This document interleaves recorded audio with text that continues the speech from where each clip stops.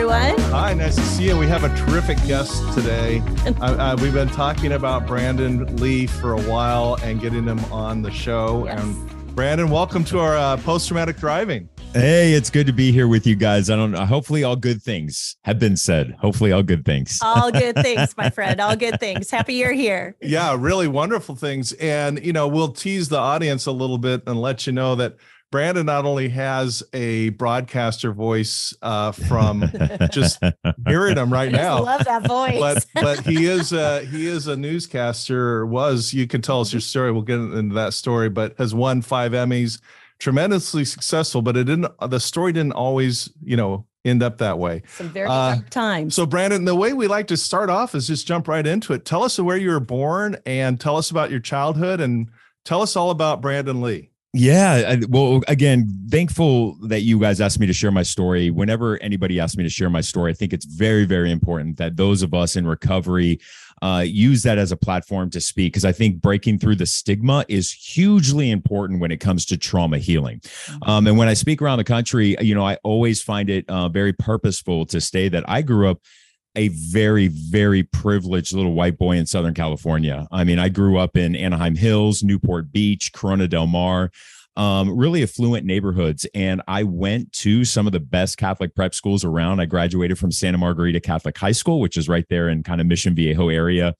And, I never, when I say privilege, I mean this, I never had to worry about a roof over my head. I never had to worry about food on the table. I went to the best schools. Everything was provided for me. That in and of itself is privilege.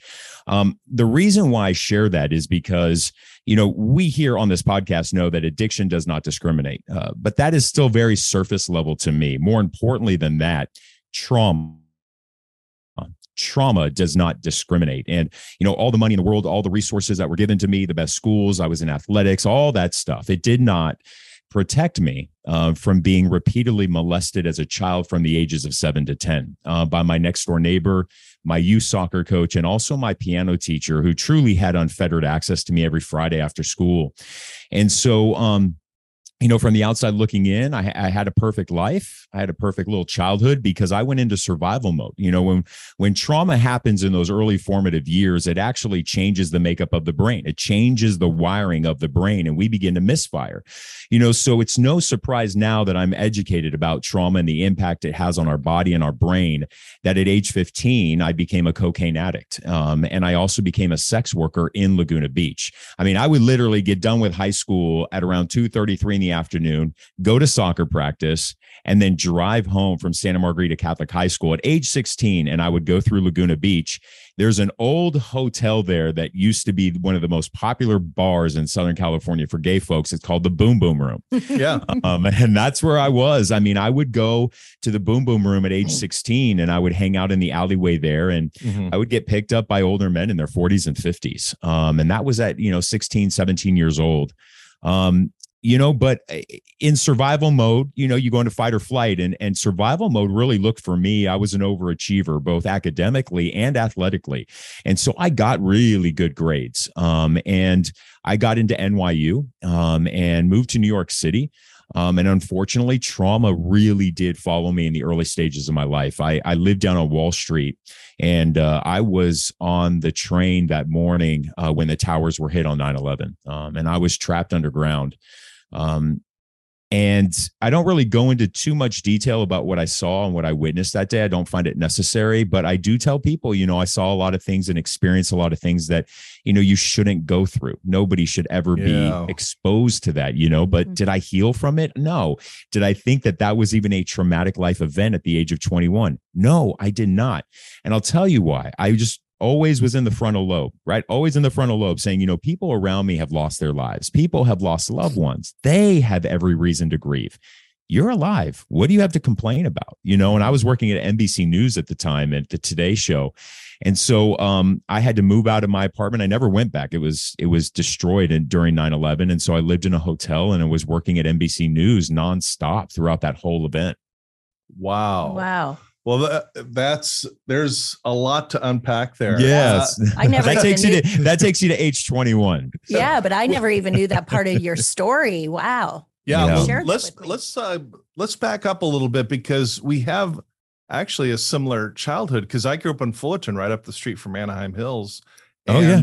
Yeah, and I live in Laguna Beach now, and I just, in fact, this morning drove by the old Boom Boom Room, and then there was Woody's on the there's a lot right of there. A lot of fun there. The thing I like, I mean, I'm a straight guy, but Laguna Beach has always been very accepting of the LGBT community. Absolutely. Hugely accepting. Way Yeah. before West Hollywood became West Hollywood. Right. Yeah, And before yeah. Palm Springs became Palm Springs, right? Yeah. As True. we know it Yeah. today. You know what adults do, whatever, but kids and it sounds like you had 3 predators in your life: your soccer coach, your piano teacher, and a Next door Neighbor.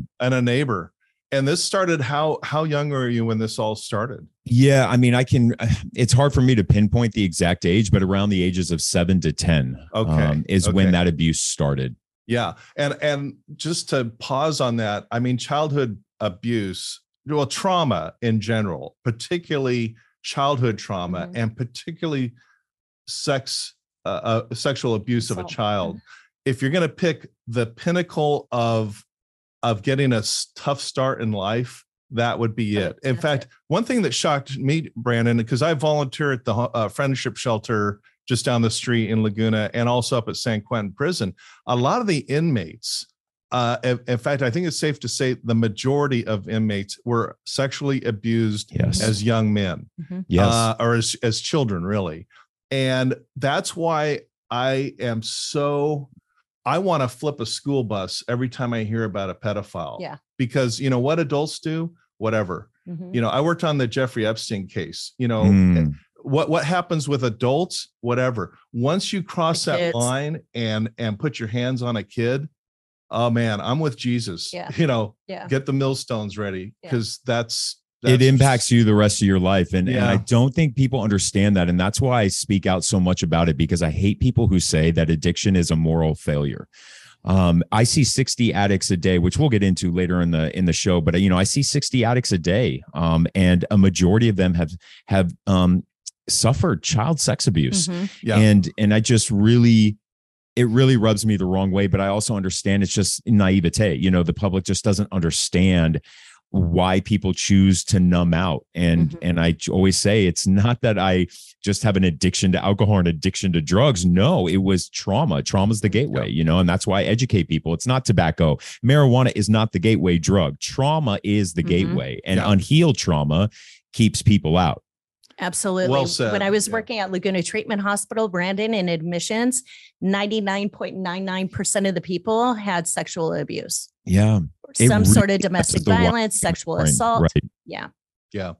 Yeah. And in prison, they say 95, but who knows the real number, but it's close to everyone. I just threw that number out, but it seems like 99.9. Well, it's the majority. I think we can all agree on that. But thank you so much for being candid about this, because there's so many people. We've had numerous guests on our show who really have experienced this, and privileged as well, growing up in Monarch Bay. I mean, my God, I'm looking at the beach right now that I used to play on. And, this was just never part of my life journey or part of any experience. So every time I hear about these stories, literally, I'm kind of like Randy, where I kind of want to throw over a school bus. Oh, I know. It's nothing, fortunately, my thing was I was born with a congenital heart defect. So my childhood was a little screwed up by that. But fortunately for me, I didn't have that situation in my life.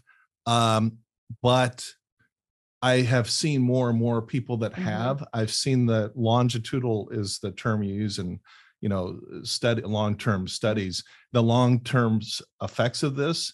And it's the most wicked, destructive thing out there, period. And the thing with trauma, sorry, Randy, the thing with trauma is that it doesn't show up tomorrow. It doesn't show up today. It shows up years later. Yeah. Right. It caught up with you. Yeah. So your courage of talking about it, Brandon, is astounding. I'm sorry. What were you going to say, Brandon? Oh yeah. Well, first off, I'm healed from it. And I think that's really important for folks to understand. I can really speak openly about it because I finally have healed from it.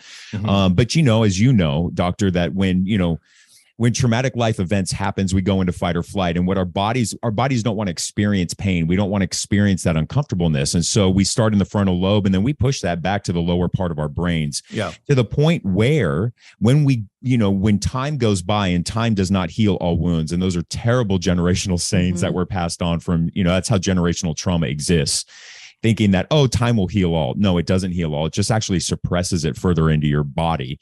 But eventually it's going to come to the surface. And so what I tell people all the time is that, you're in your 40s, but childhood trauma that you experience is now coming to surface, right? And you don't even realize it's because of your childhood trauma. You may remember it, but you're like, that happened so long ago. There's no way that this is, even connected or correlated. But I tell people, if you're making poor life choices constantly over and over again, whether it's with a lover or whether it's in so many other aspects of your life, right? You've got to go back and figure out, where do the wires go crossed? Well said. Yeah, the amygdala is what's at the base of the brain. Right. That's where all this memory is stored. It's called the reptilian brain because it's instinct. Correct. Right. And if you don't complete the trauma cycle and resolve this thing, and which means digging it out and talking about it, it's going to reside there, and then triggers are going to bring it out in all kinds of series of poor life decisions. Absolutely. Yeah. So the idea is to get the memory from the reptilian brain, process, you have to reprocess. Through the mammal brain, which is the midbrain, into the human brain, which is the logical brain, where it's out in full consciousness. The idea is not to stuff it and forget about it. The idea is to talk about it, so that when next time you talk about it, you're not triggered all over again. Right. So that's that's exactly right. I mean, that's a beautiful way to say it too. And, it's so important that, when you do the reprocessing, that I always tell people, listen, talk therapy is not going to heal you from your trauma. Talk therapy will not heal you from your trauma. You've got to use a modality that gets you past the frontal lobe, which eventually we'll get to in the podcast, because I practice shamanism through deep breath work, similar to EMDR. Through deep breath work, in about 7 to 8 minutes, I'm able to drop in, is what we call it, past the frontal lobe, and really reprocess all that childhood trauma as an adult, to allow my inner child to understand that I got you now. You don't need to be in flight mode all the time. For example, for exactly when you say, when I am triggered, I'm not triggering what I call my inner child, little b, that he's not triggered and wanting to numb out. Yeah. Exactly. You're paying attention to it. Yeah. And that's the physiology of it. And the nice thing is that science has gotten so good and understands it. The processes we're going to talk about are not terribly complex. They're actually very simple, but they're very, very powerful. And I'd like to talk, when we get to that point, I'm anxious to get there, because there's a lot of research that's come out of Harvard with brain scans and meditation, where science is now catching up to 2,000-year-old Buddhist religion. Exactly. Correct. So, and it has been. It's just, getting into mainstream. And health insurance companies need to get caught up to the science in the mainstream and start really paying for a lot of these services. And I had the president of Blue Cross Blue Shield of Arizona in my building 3 weeks ago, and we were talking about the importance of doing, they finally are paying for EMDR, right? They're finally paying for that, but we're looking at all these other modalities. And when I sat there and told them, and I said, you all are spinning your wheels and spending a ton of capital each and every time somebody relapses, sending them back to treatment. And all they're doing are meetings and talk therapy. Well, let me tell you, you're going to continue to pay for that person to go into treatment every 6 months because they're not healing from their trauma. Exactly. So all of us know what EMDR is. Will you explain that to our listeners? Yeah. So it's eye movement desensitization reprocessing. Did I get that right, doctor? You did. Yes. And so essentially, they can use a light bar, some people choose tapping, right? And so all you're really doing is distracting the frontal lobe. You're distracting it in order with somebody who's trained. My goodness, you need to be with somebody who's very, very good at reprocessing, because it is really gut-wrenching work, which is why a lot of people don't stick with it. Yeah. When you're going through it, it is raw. It is tough. It is not necessarily easy. But when you're with somebody who really understands reprocessing and can guide you through that, at the end of each session, you should be back grounded so that you're not in some elevated state. But it's really important. It's all just getting you past the frontal lobe. Yeah, exactly. So I did EMDR in 2018 after my assault. And it got to a point where my mom didn't even want me to come around her. She's like, you're going to give me a stroke. And then I was like, and then I attempted my second suicide. And then my friend Elizabeth said, Tanya, you have PTSD. I'm like, no, I don't. I was never sexually assaulted. And I was never, I never went to war, because we always think, PTSD comes from people who have served and people who have been like physically or sexually assaulted. And she goes, Tanya, you know better than that. And then I reached out to my therapist and my hypervigilance decreased. I was no longer triggered. In fact, a former employer looked exactly like my assaulter. And I kept looking at him and I'm like, who does he look like? So for our listeners, EMDR is very, very, very powerful to heal through trauma and PTSD. Very helpful. Hearing nothing but good stuff about it. So Brandon, I really like to go back and give people a little more of a sense of you as a kid. Yeah. What it's like to be going to a Catholic school. I know Santa Margarita. It's big time up. They recruit, I don't know how many pro football. Well, players. Carson Palmer was one of my best friends in high school, class of 98. So we both graduated together. We went to it was all the athletes. So I played soccer internationally as well. And so 6 guys from our Olympic development team, we all went to Santa Margarita, which is why we won the state championship every single year that I was there. Carson was on the football side. He was our starting quarterback as a freshman. Clearly, he went on to the pros, won the Heisman. But I started at Servite High School, believe it or not, the all-boys school, which you should know, over by Fullerton. It's over in Anaheim. And then I got kicked out after my freshman year. And the priest asked my parents, or said, please do not send your child back to this school ever again.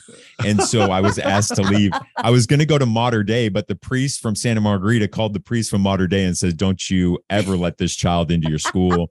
And then my folks called the priest and the principal down at Santa Margarita. They said no. And then the soccer coach convinced them, no, you got to let this guy in, right? Because I was an athlete, decent at athletics, and he wanted me on the team. And so that's how I got there. But, you look at those things, but it's all because of trauma. I was acting out as a child, I was acting out and being a little rebel. And also I knew I was gay, and that was really, really tough growing up gay in Orange County in the 1990s, albeit, yes, there was a safe haven down in Laguna Beach, which I should have never been in that environment at age 16.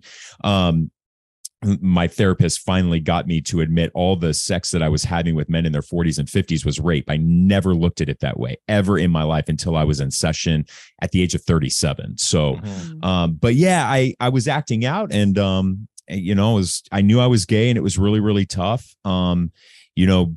Not fitting necessarily the stereotype of in the 90s of what people thought gay was. And so being an athlete, being somewhat masculine, right? I wasn't what the stereotypical, what society thought gay was in the 90s.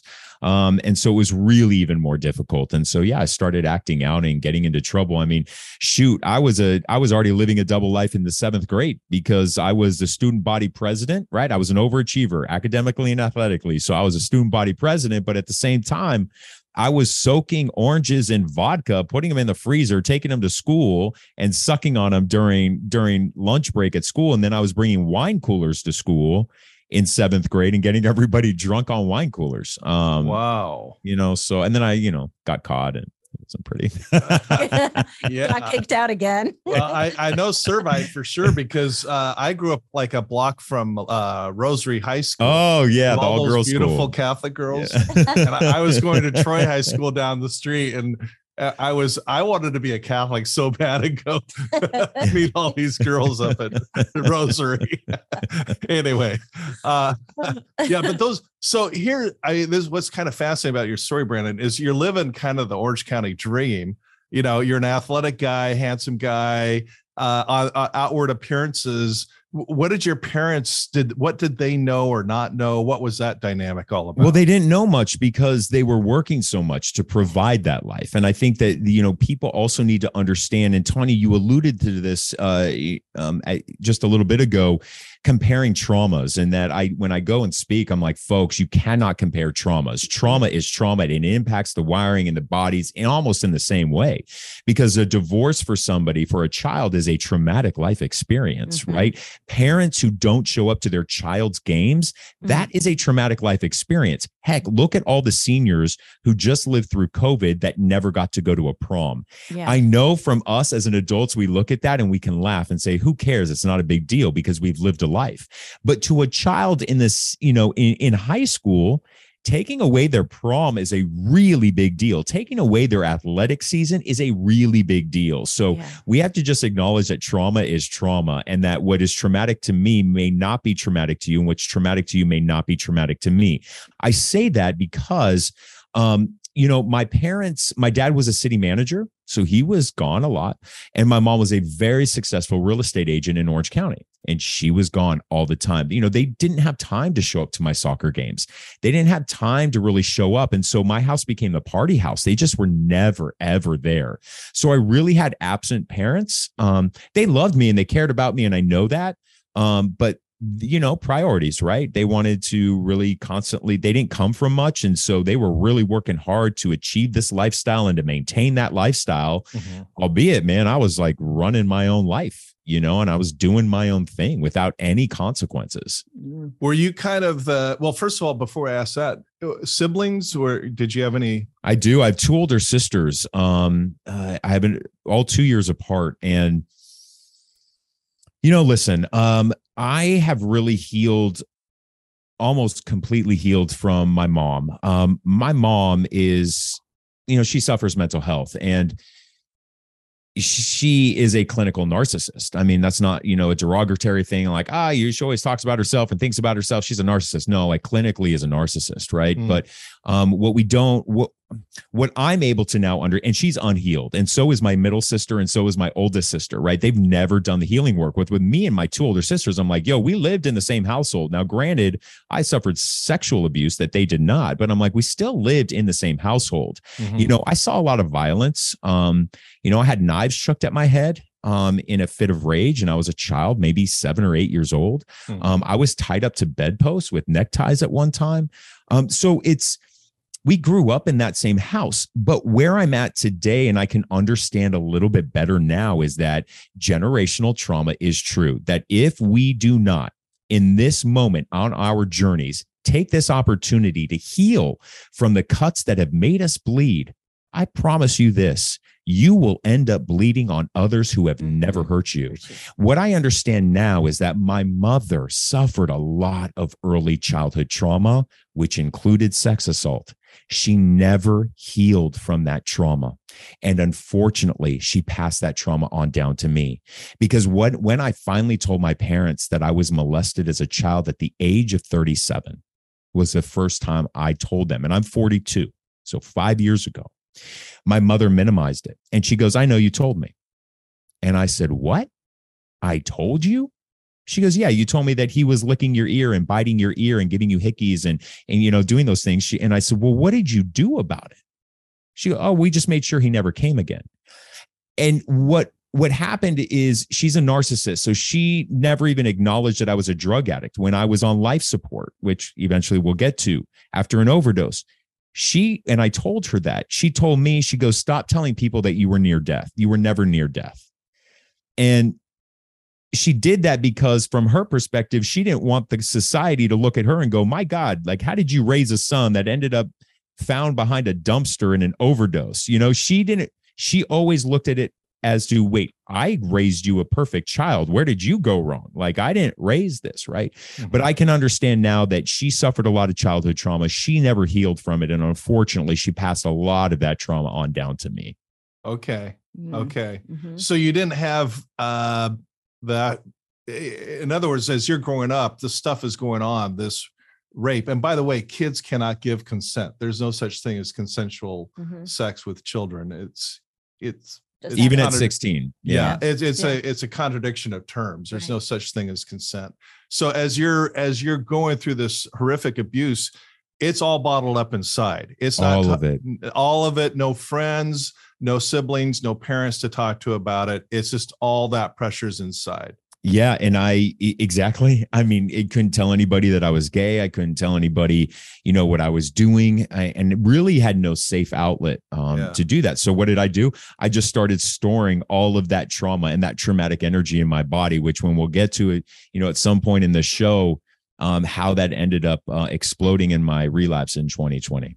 It's the pressure of putting it out into society that you're the perfect family, you're the perfect child, right? Survival mode. Exactly. It's like your mom, was doing that. And during our trial, we had to kind of be that perfect family as well. We had to show up for the world. Yeah. We had to be that strong family. And that's where my trauma came. Well, my trauma came in way before that, but it was like just that pressure of having to show up and be perfect for the world and the community. And we're that happy family. So that all catches up with you. Oh, yeah. Years later. Yeah. Well, so when back in Orange County, you're living, in living a double life. Yeah. You're living a double life. Let's talk about the facade. I mean, from the neighbors or the people in the community's perspective, what would they say about the Lee family while this is always going on? Well, what they would say about me when they read my book that came out in 2019, they were stunned and shocked. I mean, people who helped raise me as a child,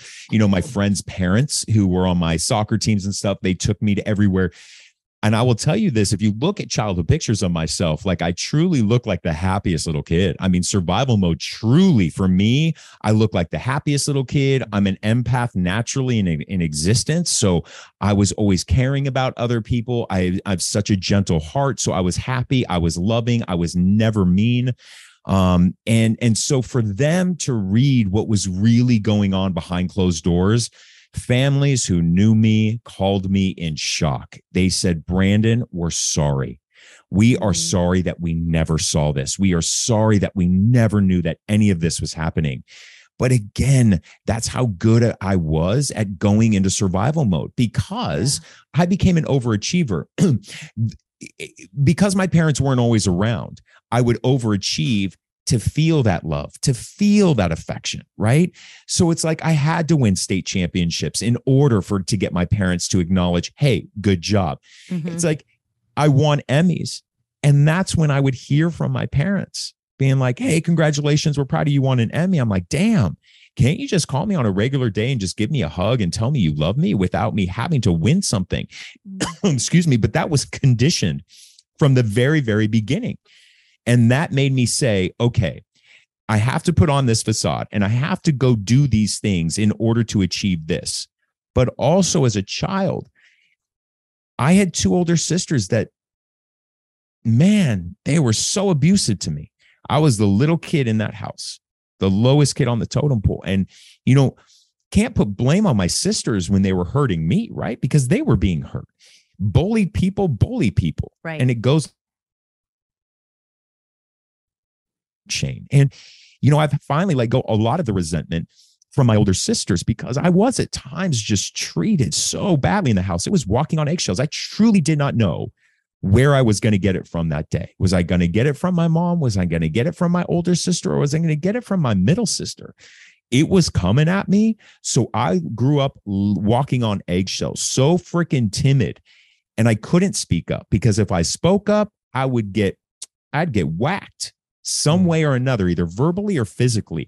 And so what did that teach me as a child? Don't speak up, don't share anything, and just try to fucking make it through the day without getting hurt. Yeah. Well, it sounds like, from an outsider kind of point of view, it's like, oh, kids are squabbling. But from your point of view, with all the other stuff you're carrying, this is layered trauma. Absolutely. It's violence. Right. Yeah. Mm-hmm.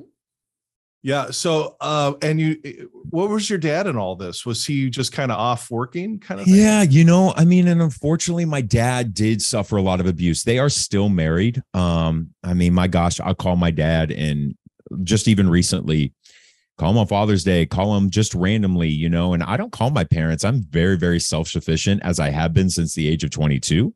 I don't call my parents for anything. I don't ask money. I don't need anything like that. Mm-hmm. And he can't even call me back. But I know it's not me, it's him. And unfortunately, he suffered a lot of trauma as a child. He never healed from it. He's codependent on my mother. The hardest thing for me is this. When I told my dad about my sex abuse, he said he did not know. But my dad knew my mom.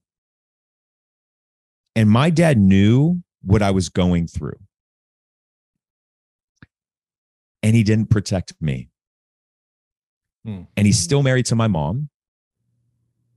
And that means he chose her. That's hurtful. And, even to this day, I have zero resentment toward him now. I actually have a lot of empathy because how sad that he's never been able to heal himself. How sad that his wires are still crossed. How sad that his son is trying to have a relationship with him. He doesn't know how to. Not that he doesn't want to. He doesn't know how to. And that's sad for him. But this is his journey. And I'm not sure why his soul is here or what his soul's journey is. I know why mine is. I do. But I think at some point, maybe when he crosses over, he'll have a lot of healing to do on the other side. Because he hasn't done that healing here.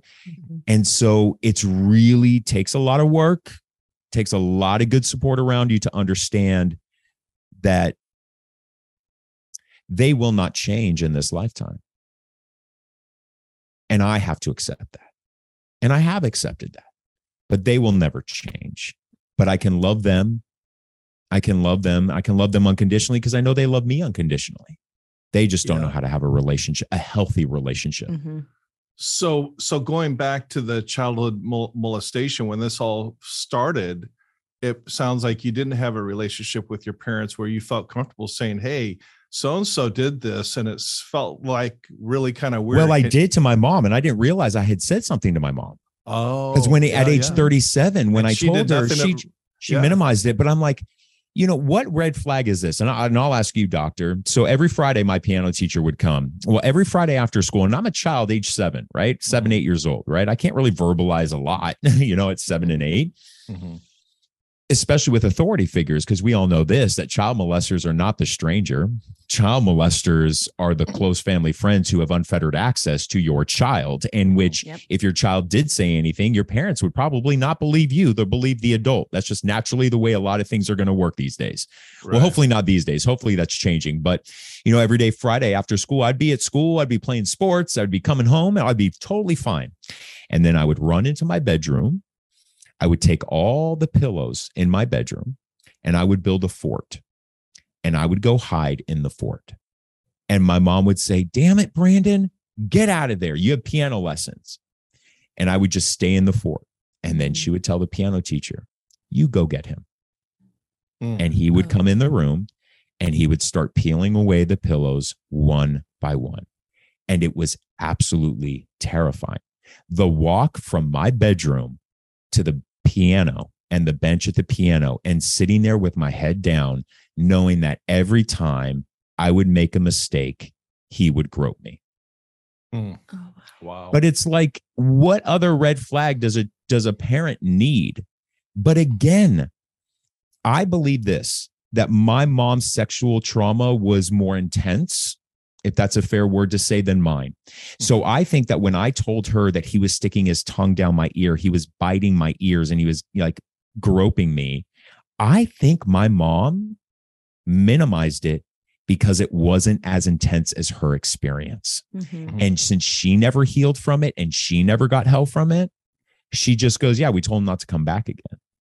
So I did say something. Yeah, I did to her, but she didn't even, according to my dad, she never shared it with my dad because my dad claims, and I believe him because I heard the shock in his voice at age 37 when I told him that. And I believe him. He says, your mother never told me. And he says, I need to process this. Give me a week and let's have a phone call. Did he call me back? No. Yeah. And it's an ugly topic, but you got to deal with it. Do you think, with their abuse, that's their normal? Yeah, that's the way they live. I mean, that's their normal. They're my goodness, I don't even want to know. They're in fight or flight. They're always in crisis. But because they've never healed from it, you're always going to be in and out of crisis mode your whole life. And so I see them from afar. And I mean, my goodness, I am healed, but I look at them and I'm like, oh, good God. I feel so sad that you're living in that state, and they don't even realize they're living in that state of chaos. Yeah. Well, let's pause on this, because I think that the whole point of this discussion is for people to learn. And let's talk about what parents should do so that people know what. I'll just jump in and give you a few thoughts, Brandon, and then you fill in any gaps that I'm sure to miss. Okay. But number one is kids need to, and parents need, a really frank conversation about, predator and prey and sex and, the weirdness in the world, and let kids know that, hey, if anybody does something, please let me know, because you're not at fault. And if anybody ever threatens you, don't worry about those threats. You open up the conversation. Right. Number one. Number two is too deep. In Boy Scouts, it's called too deep leadership. Now, I'm an Eagle Scout. My 3 sons are Eagle Scouts, and I found out about the child abuse there, and I took those plaques off the wall and threw them in the trash. But that fortunately never occurred, because I never let another adult ever be alone with my kid. Correct. I don't care who it was. Correct. I'm not trying to go through life paranoid, but there's so much of this weird stuff, and people that are pedophiles tend to be very charming. Oh yeah. Very. Yeah. Very charming. And you would just never, ever know. Well, that's why my kids were always with a parent or an adult. Never would I allow my child to be alone with a kid. So those are a couple simple things parents can do. What else? What am I missing, Brandon, that you could add to that? Well, I think, it's really important that if that message is to be heard by the child, the parent has to have a good relationship with that child. You cannot be an absent parent and have a talk with your child and say, hey, if anything bad is happening, you need to come to me. That will only happen when the parent has a good, constant relationship with that child, a trusting relationship. If that parent is showing up to their child's sports games, if they're showing up to their recitals, if they're showing up to their teacher-parent conferences, if they are just spending quality time with their child, building a trusting relationship, then that works. Yeah. But it will not work. It will not work if that child doesn't have that kind of bond with the parent. Yeah. And unfortunately, child predators are so good. They recognize which parents have a good relationship with their child. And they usually find the parents that are not around very often. Yep. They have a sense. Yeah. It's like a sixth sense. It is. It's like a shark. It is a predatory sense. Yeah. They can sense the weak prey. It's an eagle hovering over, Yeah. I mean, and I grew up in Catholic school, and, listen, fortunately, I never experienced, there was a couple of priests that made me feel very, very, very uncomfortable. Very. But I was never abused by a priest. However, they used to put a cross around children to communicate with other priests who targets were. Like, this is known within the Catholic Church, but you want to talk, right? You want to talk about generational trauma and abuse. I mean, look at all the work that the Catholic Archdiocese did to protect predators. They did. That's not me speaking bad about the Catholic Church. This is proven to be true. Yeah. All the way up to the very top. They would shuffle around these priests and these archbishops who were accused of being sexual predators. They would shuffle them and move them around. What trauma did that do to all of the victims? Right? This is authority. You would go and tell an authority that a priest is doing this. And then all they would do is move that priest to another school. Yeah. So, so that's what I mean. Like, it's important that we have that children have that safe authority to go to. So in a Pollyanna world, yes, we would all have this society where a child goes, mom or dad, like, this happened to me today. Right. it only works if they know that that parent is really going to protect them. Yeah. Then it works. Who do you recommend they turn to? Maybe a school counselor, or who do you recommend? Yeah, I wish school counselors had the time to really bond with the children like that. Yeah. I wish we had a school counselor and a therapist at every school, because, mental health and trauma is, trauma is the gateway. So if we, a lot of times teachers and counselors know no more about a child than their own parents do, right? Because they're around them so much often. But yeah, I don't know if I have the exact answer as to who to turn to. I mean, I still turn to my mom. I still turn to my mom at age 7, 8, or 9. I don't remember the exact year that I did when that was happening, but, and essentially, like, I did tell her this, and it was not the easiest. She didn't take it well because she's a narcissist. And I love her. So don't think that I'm just speaking so ill about my mom. I mean, she just is what she is, right? But you say something to her and it's just like, there's no way, because I raised you. It's always on her and from her lens and her perspective on how people will view her rather than the actual situation itself. Yeah. And in the scope of post-traumatic thriving, that's classic denial. Yeah. And it's a normal reaction to say, I can't believe it. That's normal. Mm-hmm. But to get stuck there where you're still thinking that 10 years later, and haven't accepted the reality of the situation and dealt with it in an adult way, that's where people shut down the trauma loop and they never process the whole thing.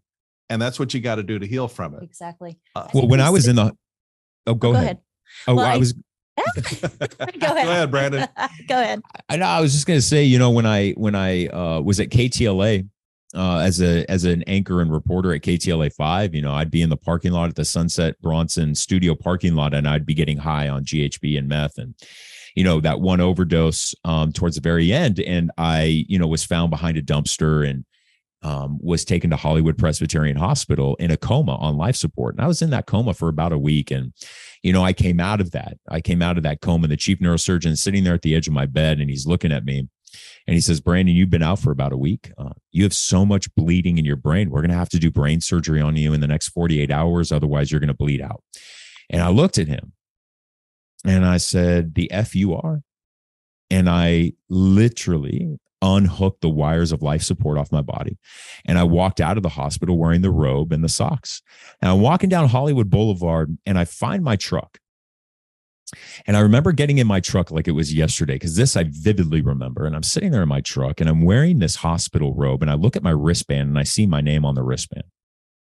And the definition of hopeless is this: opening up the center console, and I get out my meth pipe and I hot box my truck with meth.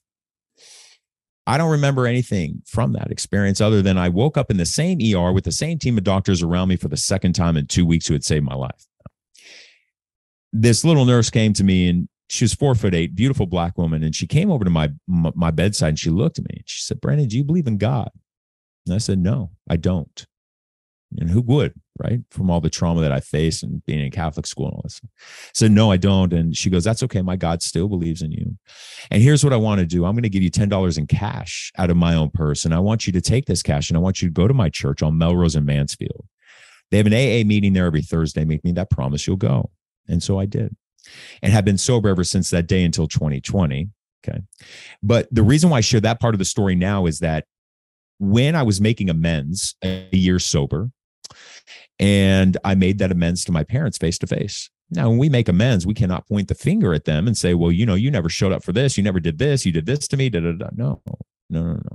One of the things in AA, which I don't always agree with, is that you only say, well, I'm sorry that I was an absent son. I was like, I'm sorry that I didn't, when I was drugging, that I wasn't showing up for Thanksgiving or Christmases or, those things. But I told her in that time, I said, that a year ago, I overdosed and I was in a coma. I was on life support and I almost died and And I'm sorry that I never called you from the hospital, because the chief neurosurgeon came down to me and goes, we need to call your family. And I looked at him and I said, I don't have family. And I was 28 years old. And he goes, what do you mean you don't have family? I was like, I don't have family. There's nobody to call. So my parents didn't even know that I was a drug user. So a year sober is when I first told them that I was a drug addict and what I had done all those years. Well, my mom calls me back about a month later and she goes, listen, you need to stop sharing that story with people. She goes, I talked to my psychic and my psychic tells me that you were never even close to death, that that's not true, and da-da-da-da. Right. So even a year into sobriety where I really hadn't done a healing at all, I hadn't done none healing, I'm like, oh God, like, oh gosh, maybe I didn't, maybe I didn't. My mom's telling me that I didn't, And then now I look at it and I'm like, God, she's that level of a narcissist that she didn't want the story getting out of me, a drug addict kid, found behind a dumpster on life support, almost dead, because in her world, people would look at her and go, what kind of parent are you? Mm-hmm. Your child is this, right?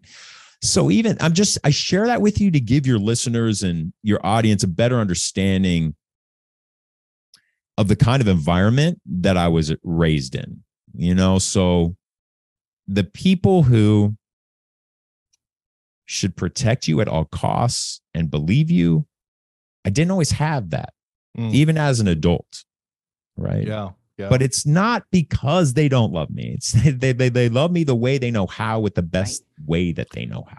Well, I get it. Yep.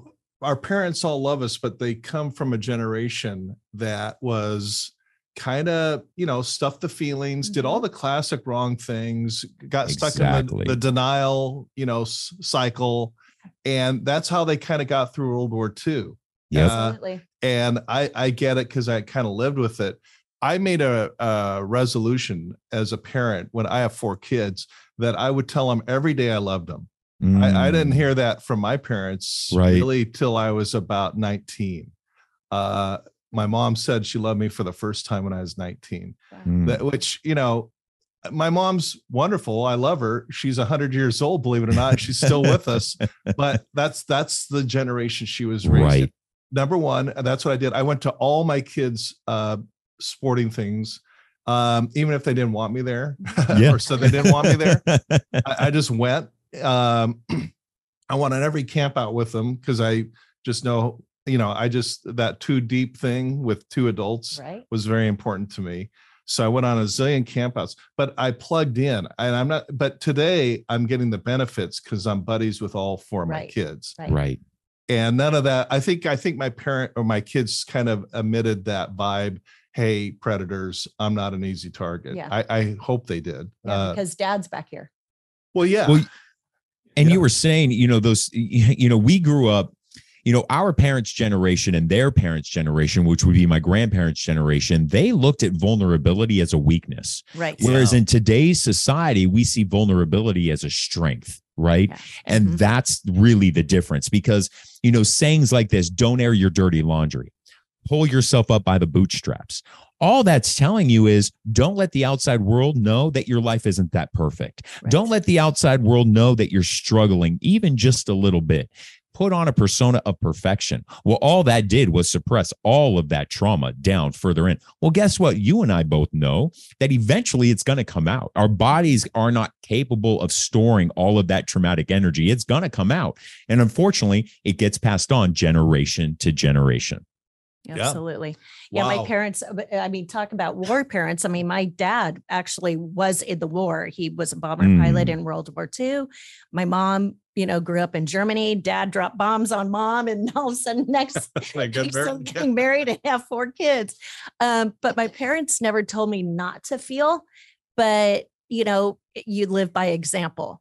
Or it's like, pick yourself up by the bootstrap, like you were saying, get a job at Starbucks or paint the house or do whatever you need to do, but just don't feel. My parents never said that. However, it was like living, by example. Yeah. It is generational. Or I'll give you something to cry about. Could you imagine saying that to somebody in today's world? I'll give you something to cry about. Wow. But if you think about it, right. But you think about it, our parents told us that. Oh, I'll give you something to cry about. Yeah. You know what I mean? Like, what is that? That's terrible.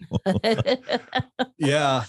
And as a parent, I never said that. I'll give you something to cry about. Fortunately, I never said that one, but I heard that one a lot growing up. Yeah. But I would say, particularly in my youngest son, I'd say, toughen up, Buttercup. Yeah. He did his little snowflake thing. And one day he came up to me, he said, "Dad, I don't like it when you say toughen up, Buttercup." Aww. And I said, "Okay, I respect that. Thanks for telling me. I apologize." And I've stopped saying it. But we fortunately have that kind of relationship. Yeah. Right. Exactly. You know? Well, obviously you do if he felt comfortable enough to tell you, "Hey, Dad, what you're telling me is making me feel uncomfortable." Like, you must have a good relationship with him. Yeah. Because if a child doesn't, it's a very intimidating thing to go to a parent and say, "I don't like the way you making me feel." Like, children don't often tell mom and dad that, because if they feel that way, they're afraid to get more of it. Exactly. Yeah. My parents knew everything about me. I mean, my God, I'm baby number 4. Like, I couldn't get away with anything. They know everything. But we always had what we called kitchen table conversation. My parents always said, "Hey, listen, there's 3 before you. You're in high school. I know what you're going to do. If you're going to go to a party, if you're going to have beer or whatever, call me. Right. There'll be consequences, but call me." And so my parents always had that open door conversation, that kitchen table conversation. Sadly, in today's world, parents, I think kids have a lot of control over their parents, to tell you the truth. And then the parents they also have a mentality, generally speaking, not everybody, not all parents, but from the community that, I work for and that I'm, exposed to, it's kind of the mentality of, it won't happen to my kid, not my kid, right? Oh, yeah. My kid's not going to do drugs. My kid's not going to be sexually assaulted. It's not going to happen to my kids. And then it does. So it's kind of like, this is why we are doing this podcast, to bring out awareness. So, because you're a mom, you're a dad, partnership, wife, husband, it can happen to your kid. It happened to my sister. It happened to you. It can happen. So, for all the parents out there listening, it can happen to your kid. So keep your eyes open, keep your ears even more open, and be aware, because it can happen to your kid. So we are here with Brandon Lee. He's written this book, Mascara Boy, and very fitting. Look at those eyes.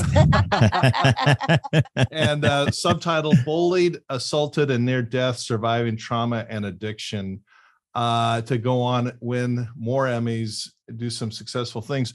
But before we leave kind of the dive stage, Brandon, I mean, I think the audience should have a pretty good picture in mind. Here's a young man, growing up in Orange County with all these wonderful things, student body president, successful in sports, but there's trouble brewing because you're kicked out of, was a Mater Dei or Servite. You were kicked out of Servite. And Mater Dei. I wasn't accepted into Mater Dei because the Servite priest called them and told them, "Don't accept this kid." Well, give us a little taste of what you're doing to get kicked out. What kind of Oh, absolutely. Oh, I'll tell you exactly what the moment was. There was actually 2 moments in the same week. One of my teachers was telling me, they were talking about masturbation and how it was a sin. And I couldn't take it. And I said, well, I just find it interesting. Like, why can't, I was challenging him about gay people and gay sex and and the look on this nun's face was like, what in the world? So that was on Monday. And I think it was by Wednesday, all these seniors, they had something called Senior Square. And they used to take freshmen and you could not go over the line into Senior Square. If you did, they would punish you. Well, I saw what these 2 seniors did to this poor little kid. They pushed him over the line into Senior Square, and then they took him and they threw him upside down in a trash can. And I had enough. It didn't happen to me, but I had enough. So I put lighter fluid. They were sitting on a bench. I'm not proud of this at all. I laugh now because nobody was hurt, but they were sitting on their bench in Senior Square. And I said, okay, I'm going to do this. So I went over there and put lighter fluid on their shoes and I lit them on their shoelaces on fire. And the priest saw that and the priests were like, "Get out of here." And I'm like, "Yeah, but you didn't see what they did." But that's trauma, right? I was like, "Yeah, but you didn't see what they were doing to these poor kids and putting these kids head first into dumpsters and trash cans." And so I was thrown out. Wow. That's awesome. What a way to go. Out with a bang. See, I cut the dial down a little bit. I flew under the radar, and I did a lot of things that they're still searching for the perpetrators to this day. Amazing. Troy High School, but I like it. You turn the dial way up, baby. My God, that's funny. good. I mean, we're just throwing water balloons and stuff like that. Lighter fluid? That's good. Lighting your enemies on fire. Tennis balls from the upstairs balcony. That's beautiful. Okay. Well, you should have been kicked out. That's awesome. Yeah, I definitely deserve to be kicked out. Yeah. So you're having fun. What did your friends think? What do the kids around you think about you? I had a lot of friends. Like, I was fairly popular. I was a fairly popular guy, and I was really friendly with a lot of people. I was like one of those guys. I actually didn't have enemies. Like, I never got into fist fights. I never got into brawls. Like, trauma for me never looked that way. Like, how some people like go out there and they're really aggressive and they're really fighting. I mean, they like turning into MMA fighters. They're fighting everybody. And that's actually one reason why I cannot physically sit down and watch an MMA fight. I can't do it. I see that violence and I cringe. I have to turn the TV off. The moment I see somebody hurt another person, I can't do it. And so, the toxic masculinity crowds are like, oh, you're such a you can't watch. These are tough guys. You want to know why? I look at those two guys in the ring and immediately I think, like, what happened to you as a child? Yeah. Like, what happened as a child that you want to beat the shit out of another person? Yeah. And you want to get hurt and you enjoy that pain. Yeah. People are like, oh, they love to do it. It's a sport. I'm like, no. They suffered a lot of trauma to get them to that point, So I was never a fighter. I was always a lover. Yeah. Okay. Remember that whole Tito Ortiz, Randy Couture ultimate fight is when it was all coming out. He was in Orange County. They had a fight up in Vegas, and Tito was very arrogant, came out with, the presumed winner. And the other guy, Randy Cortez, I think I said his name right, literally turned him upside down and spanked him. And anyway, the people there, and I met Tito and all this, it was like, there's a special attraction that gets all these people plugged into this. Yeah. And I don't get it. But you see all that trauma that's happened out there, right? Yeah. I mean, yeah. How many people experience trauma. I mean, it's like 80%, 90% of people experience trauma. Yeah. 80, some level. 66 to 85% by college age. Yeah. So look how much unresolved trauma there is. So no wonder why there's Yeah. So you're like that. Ironically, one, I never even thought about MMA, right? Like, with the perspective that you just shared with us. Last night, I'm watching a Netflix show. I forgot the name of it. Oh my gosh. I forgot. But anyway, the kid was experiencing a lot of childhood trauma. Now he's an adult. He went into a cage, did sparring, got the beat the shit out of, right? Excuse my language. But it all now, with that perspective that you just gave me, I'm like, that totally makes sense. Yeah. And when he was in the cage, his mom was watching him and she was just sitting back and she was very proud of her boy. Yeah. Yeah. So question I got to ask you, Brandon, when I was growing up in Orange County, I knew about, this is back in the time of, those old movies like Blazing Saddles and Airplane, where society as a whole had not really grown up on the whole LGBT issue. Right. And there are a lot of inappropriate jokes and all of that. And, growing up basically down the street from you, going to Troy High School, I knew about the gay bars in Laguna Beach. I knew about the Boom Boom Room and Woody's, and there was maybe another one I forgot. Main Street. Was that it? Yeah. But it didn't even occur to me that, I guess what I'm getting at, what information came your way where it was even an option to go down and hang out the gay bars and sell sex? How did I find it at age 15, 16? Yeah. Well, I think growing up in those communities, like, you just knew, I think through even word of mouth, because of, as you said, a lot of gay slang, like, oh, you're going to go down to the Boom Boom Room, so it was just always just kind of there. And then you just research it a little bit. You're like, well, what is this place? Knowing that I was gay, I was like, well, what is this place? And you go find those things. So Because Orange County I don't think it's definitely not as conservative as it was back when I was there in the 80s and 90s. That is for sure. Mm-hmm. Because we just even be standing on the street corner and people would drive by and they would spit at us and they would throw stuff at us if we were just outside on the sidewalk, and I remember that very, very vividly, and I was 16, right? 16 at the gay bars, should not have been there. Having sex with older men, should not have been doing that. Or they shouldn't have been doing that with me because I didn't have enough frontal lobe stuff. My brain is still being formed. I couldn't even make a conscious decision. Mm-hmm. And besides, I was, I know why I was doing that. I wanted that affection. I think my body just wanted that love. They wanted that adult figure. Something like that was driving it, but yeah, it was just, God, it's tough. I mean, I used to always say, this is the denial of trauma. It took me up until I started doing talk therapy about 7 years ago. I wouldn't even admit that, like, people making gay jokes in my whole life, that I always told people I didn't have a hard coming out story. I used to tell people that, nah, man, it was easy. I didn't have a tough time at all. And it was just like, oh my God, are you kidding me? It was so traumatic knowing that you're gay and you can't tell people and you can't be your authentic self. Like, imagine that, like, imagine you cannot be your authentic self at all. And so I became a pro at, really putting on a double life and living a projected image of myself. Mm-hmm. And tell us about coming out. What was that all about? Yeah, it was really not easy, man, if I'm being honest with you. How old were you? I was 19 years old. Okay. I was 19, about to move to New York City to go to NYU.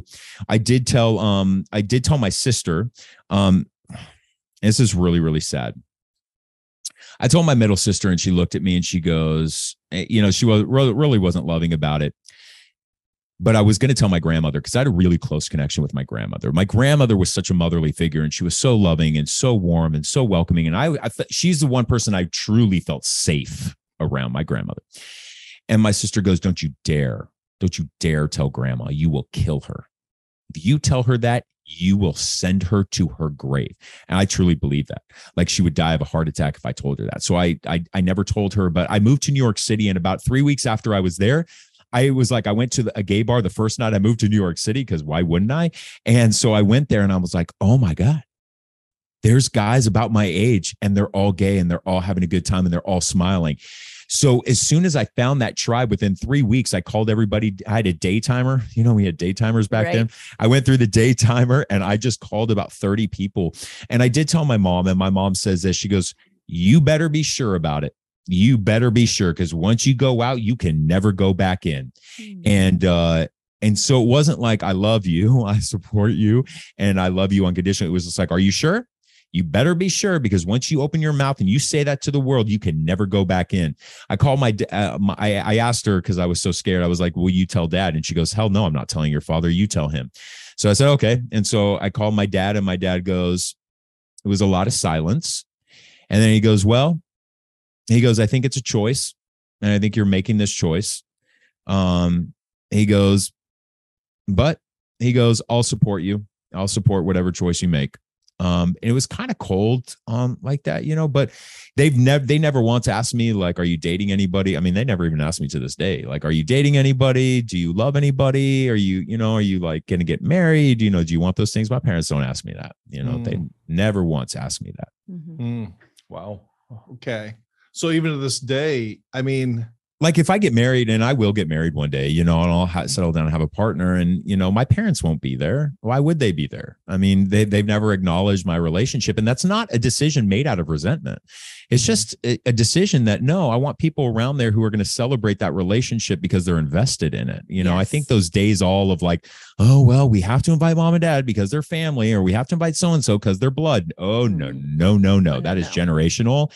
And absolutely not. And I tell people that all the time. Just because of your parents doesn't mean they have to be your mom and dad in that way to your inner child. Like, I have people like my chosen family who are around me, and they fill that need. They fill that void. We need a mom. We need that motherly figure. We need that fatherly figure. But you know what? There are people around me in my life today. They look at me and they're like, how your parents aren't as present in your life is just unreal to us.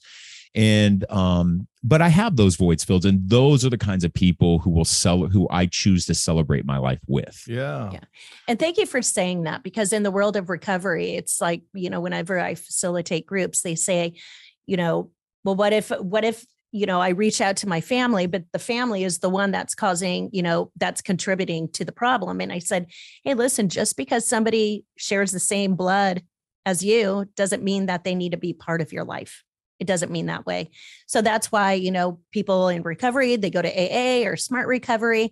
So they get some sort of connection and find that new fellowship, that new family. Well, how about this? So this is one of the reasons also why I stepped away from the AA program.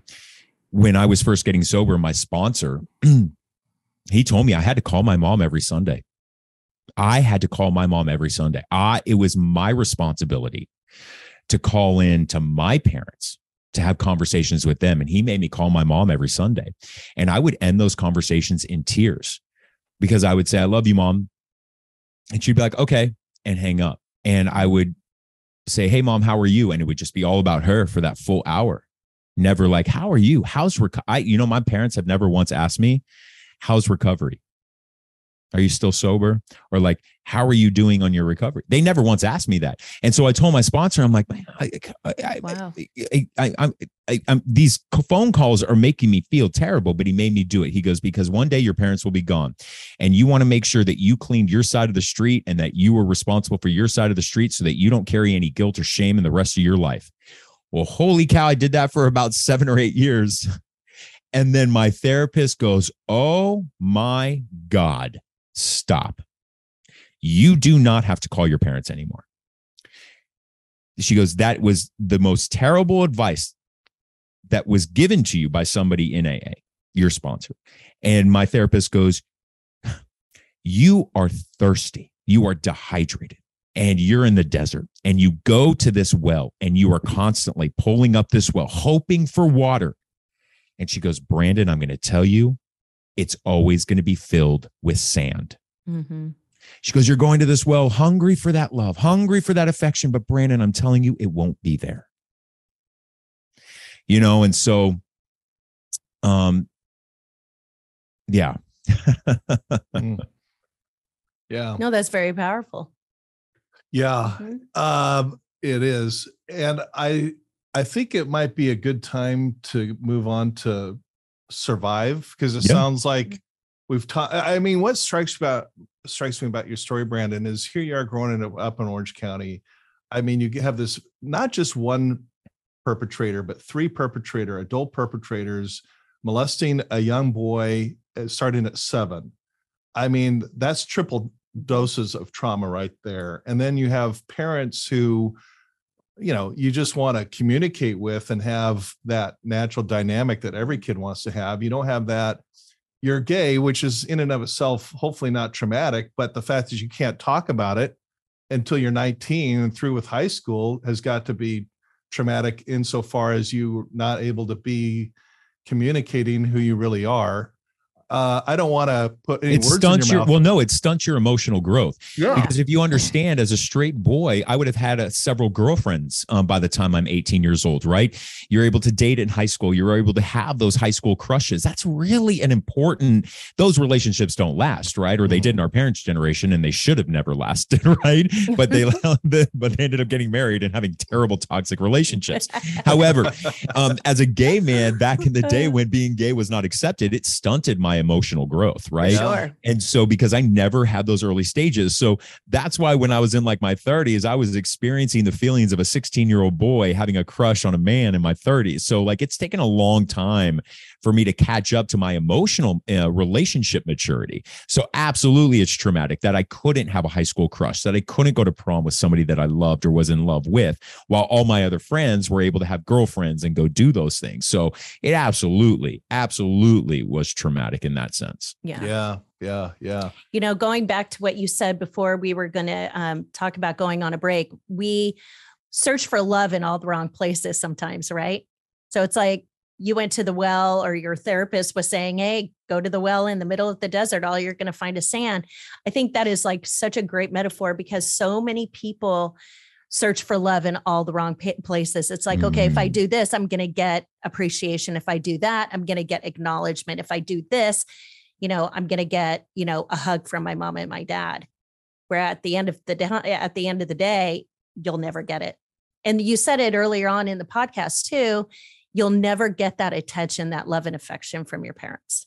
They won't change. But here's the other thing too, and it's just really, I think, so crucial, is that, my sponsor, his intent was not bad by having me do that, but he didn't have the study and the education to take his lens of perspective from his life off and to be able to put my perspective on. Mm-hmm. But a trained therapist and doctors, they are able to do that because they have the training to do that. So he was essentially giving me advice from his own perspective on his life because he had a great relationship with his parents. So calling his parents every Sunday and having a conversation then was totally normal and healthy, which is one of the reasons why I don't like the sponsorship program necessarily within the AA program, because a lot of them are giving advice to very vulnerable people, and they're giving advice without any training or coaching or they're just their own life experience.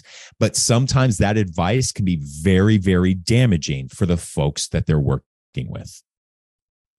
Yeah. That's good information right there. That's good insight.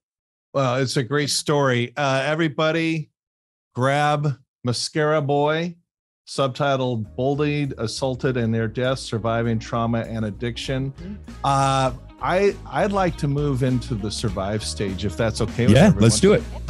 So let's take a quick break. Okay. And then we'll come back and we will do that here on Post-Traumatic Thriving, where we dive, survive, or thrive. The choice is yours.